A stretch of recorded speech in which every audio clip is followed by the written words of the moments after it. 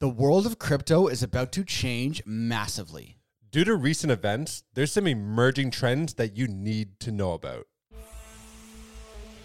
Welcome to the Bean Pod. This is your place for all things stocks and crypto. From beginner tips to expert picks. Use this as fuel for your investing journey, because when you're in the know, your money will grow. This episode of the Bean Pod is sponsored by KyberSwap.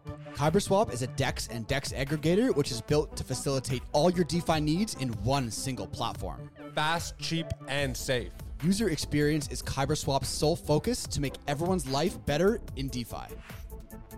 Welcome to the Bean Pod. This is Shane, aka the Jolly Green Investor. And this is Josh, the Nifty Investor. The world of crypto is about to have a massive change, and we're going to uncover a hidden trend that you need to know about. Okay, there's been some absolute catastrophes and some very interesting things that have played out in the crypto world, as most people are aware of. But it's highlighted the importance for using and moving to this form of exchange when it comes to crypto. Right. Like, we don't want to sit here and dwell on what happened with FTX and everything, because at this point, we're tired of it. Everyone probably knows what happened. What we're here to talk about today is the fallout in terms of how it's going to shift how people use crypto. And then eventually we'll get into some projects that could see massive tailwinds and potential gains, not financial advice. But moving forward, certain projects are going to lose out because of this trend, and certain projects are going to gain. So we're going to kind of talk about both. Yeah. So FTX crashed, and, tired of talking about FTX and SBF and all that shit. But it's important to note to at least highlight the fact that it was a centralized exchange. Mm-hmm. Okay. A centralized exchange are managed and controlled by a centralized authority. They have the ability to halt withdrawals, preventing you from taking your money out. That's terrifying. Definitely. A decentralized exchange is one that is reliant on smart contracts to execute the orders for you without any intermediary. So there's no SBF controlling the strings above to stop you from being able to take your money out. Right. And a lot of these centralized exchanges are basically like private companies where you don't know what's going on in the background. You can't see how much money they actually have because, as in the case of what we saw with FTX, they were using all their customer money for other things. With decentralized exchanges, because it's all on the blockchain, you can track their wallets, see where your funds are going, see what they're doing with their funds, because it's all transparent. It's decentralized, which, at the beginning ethos of crypto, that's what it's supposed to be all about, right? Decentralization. And I think over the past few years, we kind of moved away from that, for better or for worse, and a lot of people got absolutely burned. So now what we're saying is we're going to see a massive trend reversal in crypto from centralized back to decentralized exchanges and DeFi in general. There is one centralized exchange that maybe I still personally use, and I know you still personally use, which we can highlight maybe towards the end of the episode, and one that we believe will survive the fallout of centralized exchanges. But centralized exchanges do have accounted for the vast majority of trading volume up until this point. And there's a reason for that.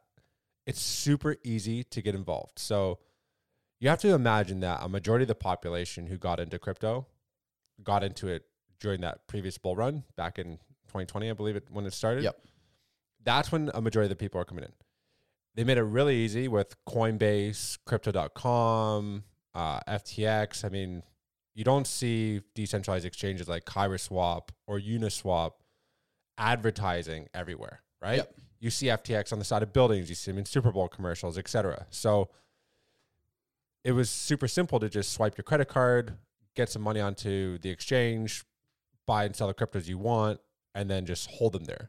And I think that a lot of people, so an exchange is exactly what it sounds like. It's a place to exchange your money or swap tokens.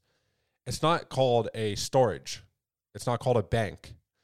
But I think because there's so many new users, they viewed it like a Crypto.com or an FTX as, like a TD or the Bank of America. Right. It's not. Yeah. They're completely different. And I think now people know that. Yes. And all you have to do is take a look under the hood, look at the stats of what happened after the FTX debacle, right? So trading volumes across all exchange experienced a massive drop as people were withdrawing their tokens from centralized exchanges to decentralized exchanges, and also just withdrawing their crypto to hard wallets, right? So trading volume across all centralized exchanges dropped from nearly 14 billion to under 3 billion within a matter of days. That's a massive, massive drop. Now, it's recovered a little bit since then, because that was a few weeks ago, but still nowhere near where it was. Bitcoin trading volumes across the 10 largest centralized exchanges, which is Binance, OKX, blah, blah, blah, decreased fivefold in the span of a few days, from 182,000 Bitcoin per day to down to 38,000 Bitcoin per day. All of the volume that was wiped out from these centralized exchanges went to decentralized exchanges. So you saw the rise of all the decentralized exchanges as people realized what we just talked about. Get your crypto off centralized exchanges, not your keys, not your cheese. And now we're seeing the rise of this DeFi. It's not the DeFi revolution, because we already had that. It's more of like the re-revolution. You know, people are remembering what crypto is about. So that's why we're starting to look at decentralized exchanges and potentially one project that is kind of the king of all DEXs. Yeah. I think people are lazy too. It's just so much easier to not be in control, because to access these decentralized exchanges, you typically need to have, something like a MetaMask or a Trust wallet, one of these other wallets that you need to then access these Web3 decentralized exchanges. So it's a little bit more work. You need to take control of your seed phrase and all these other things, where you don't really have to do that with centralized exchanges. No, absolutely not. And, on the exact flip side of the stats that I just said about centralized exchanges, you can look at what happened with decentralized exchanges. So trading volume on decentralized exchanges, or DEXs, went up from 2.9 billion to 12 billion. It's almost the exact opposite of what happened on centralized exchanges. So it's literally mirror for mirror. So that's why now I think we're looking at, we've tweeted about this before. In the past, since this happened, we said, look, this is going to severely negatively impact centralized exchanges and centralized exchange tokens. And I think what we're going to see is tailwinds for DEXs and DEX tokens. And if you've been a fan of the show for a while, if you've been a fan of our show for a while, if you're in the Discord, you know that Josh and I, instead of using Uniswap and going to SushiSwap and going to PancakeSwap and blah, blah, blah, blah, we prefer to use the number one DEX aggregator in the industry, which gives you access to, I think, over 12 different chains, over 20,000 different tokens. It's KyberSwap. It makes it easy to swap across all the chains, and it's a decentralized exchange aggregator. So if you're looking for a tailwind in the decentralized world, KyberSwap could be it. And it doesn't even have to be holding or using the KNC token, because it's just like Uniswap. They have the Uni token. You don't have to buy and hold it. We're strictly speaking of a platform to make your trades with, right? So the token doesn't necessarily have to go up, as much as it's a good platform to, like Shane mentioned, not having to go to Trader Joe, not having to go to Uniswap, back to SushiSwap. You can have access to, because Uniswap too, it's only primarily, I think it's only Ethereum. Yep. Right. So, but what if you want to swap something on Avalanche, or if you want to swap something on Binance? Yeah, Polygon or something. Yeah. You can't do that there. Whereas on KyberSwap, you can. So that's why we're kind of highlighting that one as probably the best. Yeah. Because it just eliminates the need to bounce around and connect to all these different decentralized exchanges. For sure.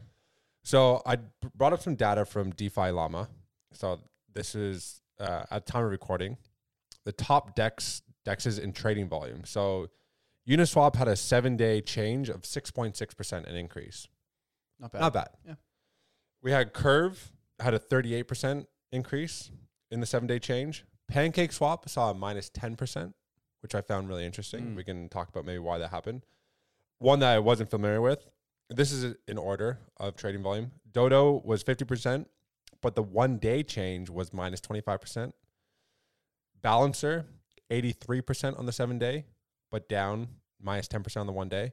And then to the one that we just highlighted, KyberSwap, and this is interesting, 200% on the 7-day and 40% up on the 1-day as well. That's huge. So out of these are the top top 6 DEXs by trading volume. Some of them saw some minor adjustments, but some of them also saw some decreases. KyberSwap saw substantial on both the 7-day and the 1-day change. So money is flowing to this exchange for a reason. It's interesting, right? Hey.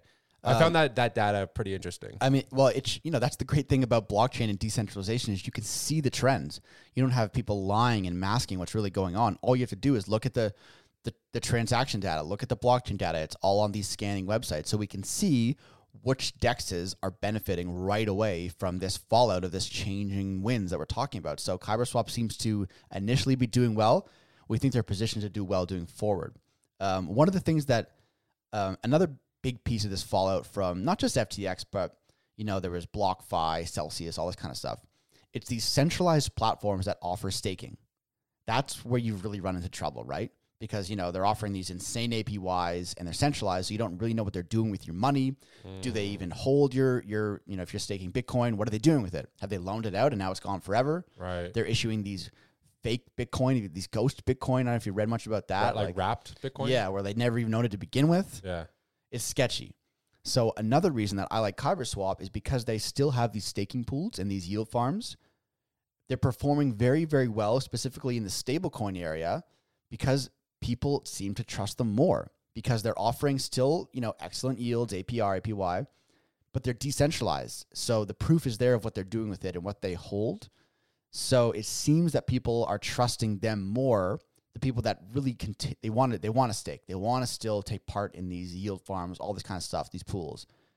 They don't trust centralized exchanges anymore to do it, but they're trusting KyberSwap. And I'm not just saying this as my opinion. This is what the data is showing. You can see how well their pools are performing. You can see how many people are using them. So I'm not saying this is what I think is going on. I'm just saying this is what's happening. Yeah. This is literally what's happening. And that's the best part about the decentralized exchange aspect. Yeah, so it's interesting to see that obviously people are voting with their money and the money is flowing to Kyber Network. Yeah, and I wanted to highlight too is the fact that PancakeSwap is only one chain. It's Binance, it's BNB tokens. So maybe that's why it was down the minus 10% on the one day. Balancer is only 3 chains. Uniswap is only 1 chain. So if all these crypto projects are flowing off of these centralized exchanges, it makes sense why I'm just piecing it together now as I'm talking about this.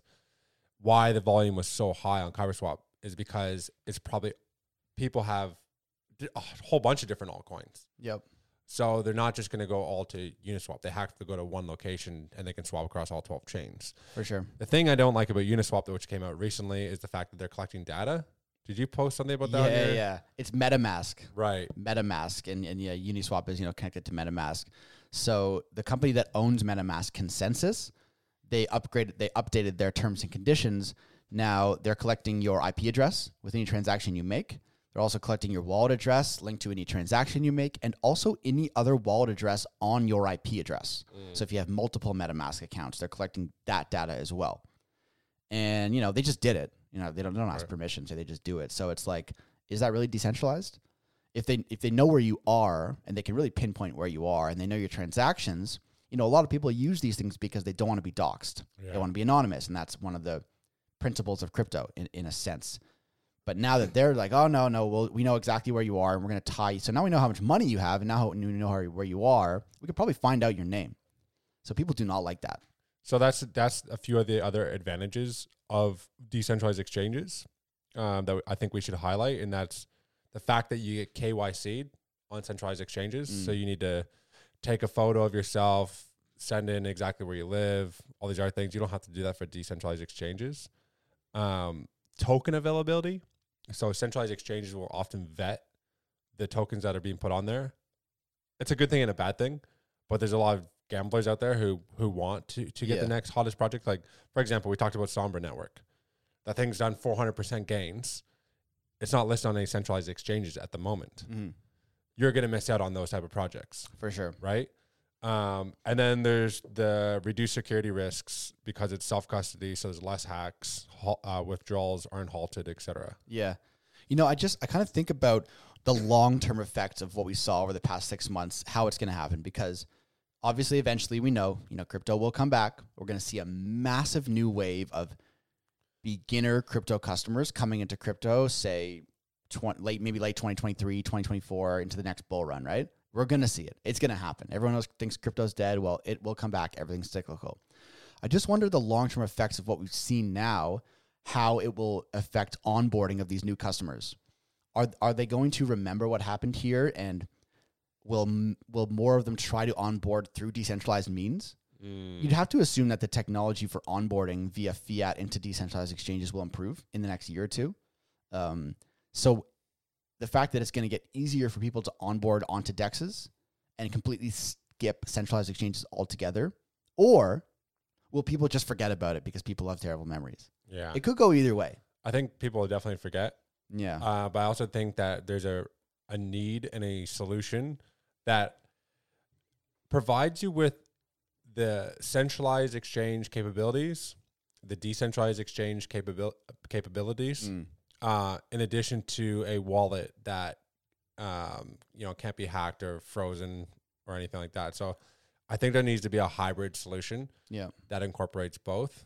If there's some way you can do a smart contract, or for sure, I don't know. Yeah, it's interesting. But, to sum it all up, I think we're going to see a move back towards decentralization. And, we know that we like Kyber Network. We like Kyber Swap because it's one DEX that you can use to access all the DEXs. So for me, the KNC token is interesting. If you follow us, you know that Kyber Network is continuing to bring out new innovative products throughout the bear market.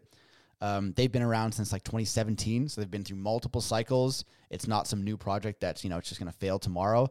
I think if you're looking at a project that's going to see tailwinds from the move back to decentralization, I'm looking at Kyber Network. Yeah, so am I. Yeah. To the point we made at the beginning about if there was, because people are still going to use centralized exchanges, right? Yeah.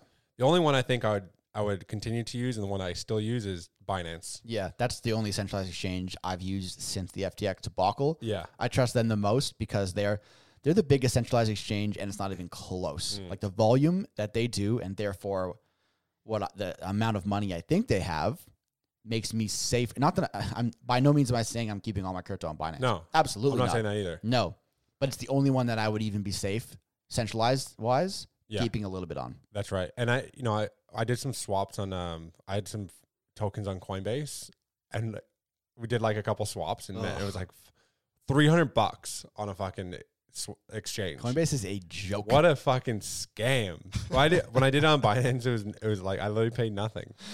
Yeah, Coinbase is brutal. There's a few projects that we like that are only on Coinbase, so we have to trade it on there. But yeah, I avoid Coinbase like the plague. Yeah, I won't even touch the projects anymore that are on there, unfortunately. Garbage. So yeah, if you guys like the content, leave us a like. Maybe let us know some other decentralized exchanges that we might have missed. Yep. We just highlighted the 6 that had the most trading volume since the fall of FTX.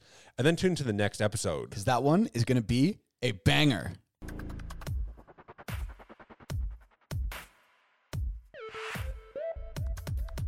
All views expressed by speakers on the BeanPod are solely their opinions. You should not treat any opinion expressed on the BeanPod as a specific inducement to make a particular investment or follow a specific strategy, but only as an expression of their opinion. This podcast is for informational purposes only.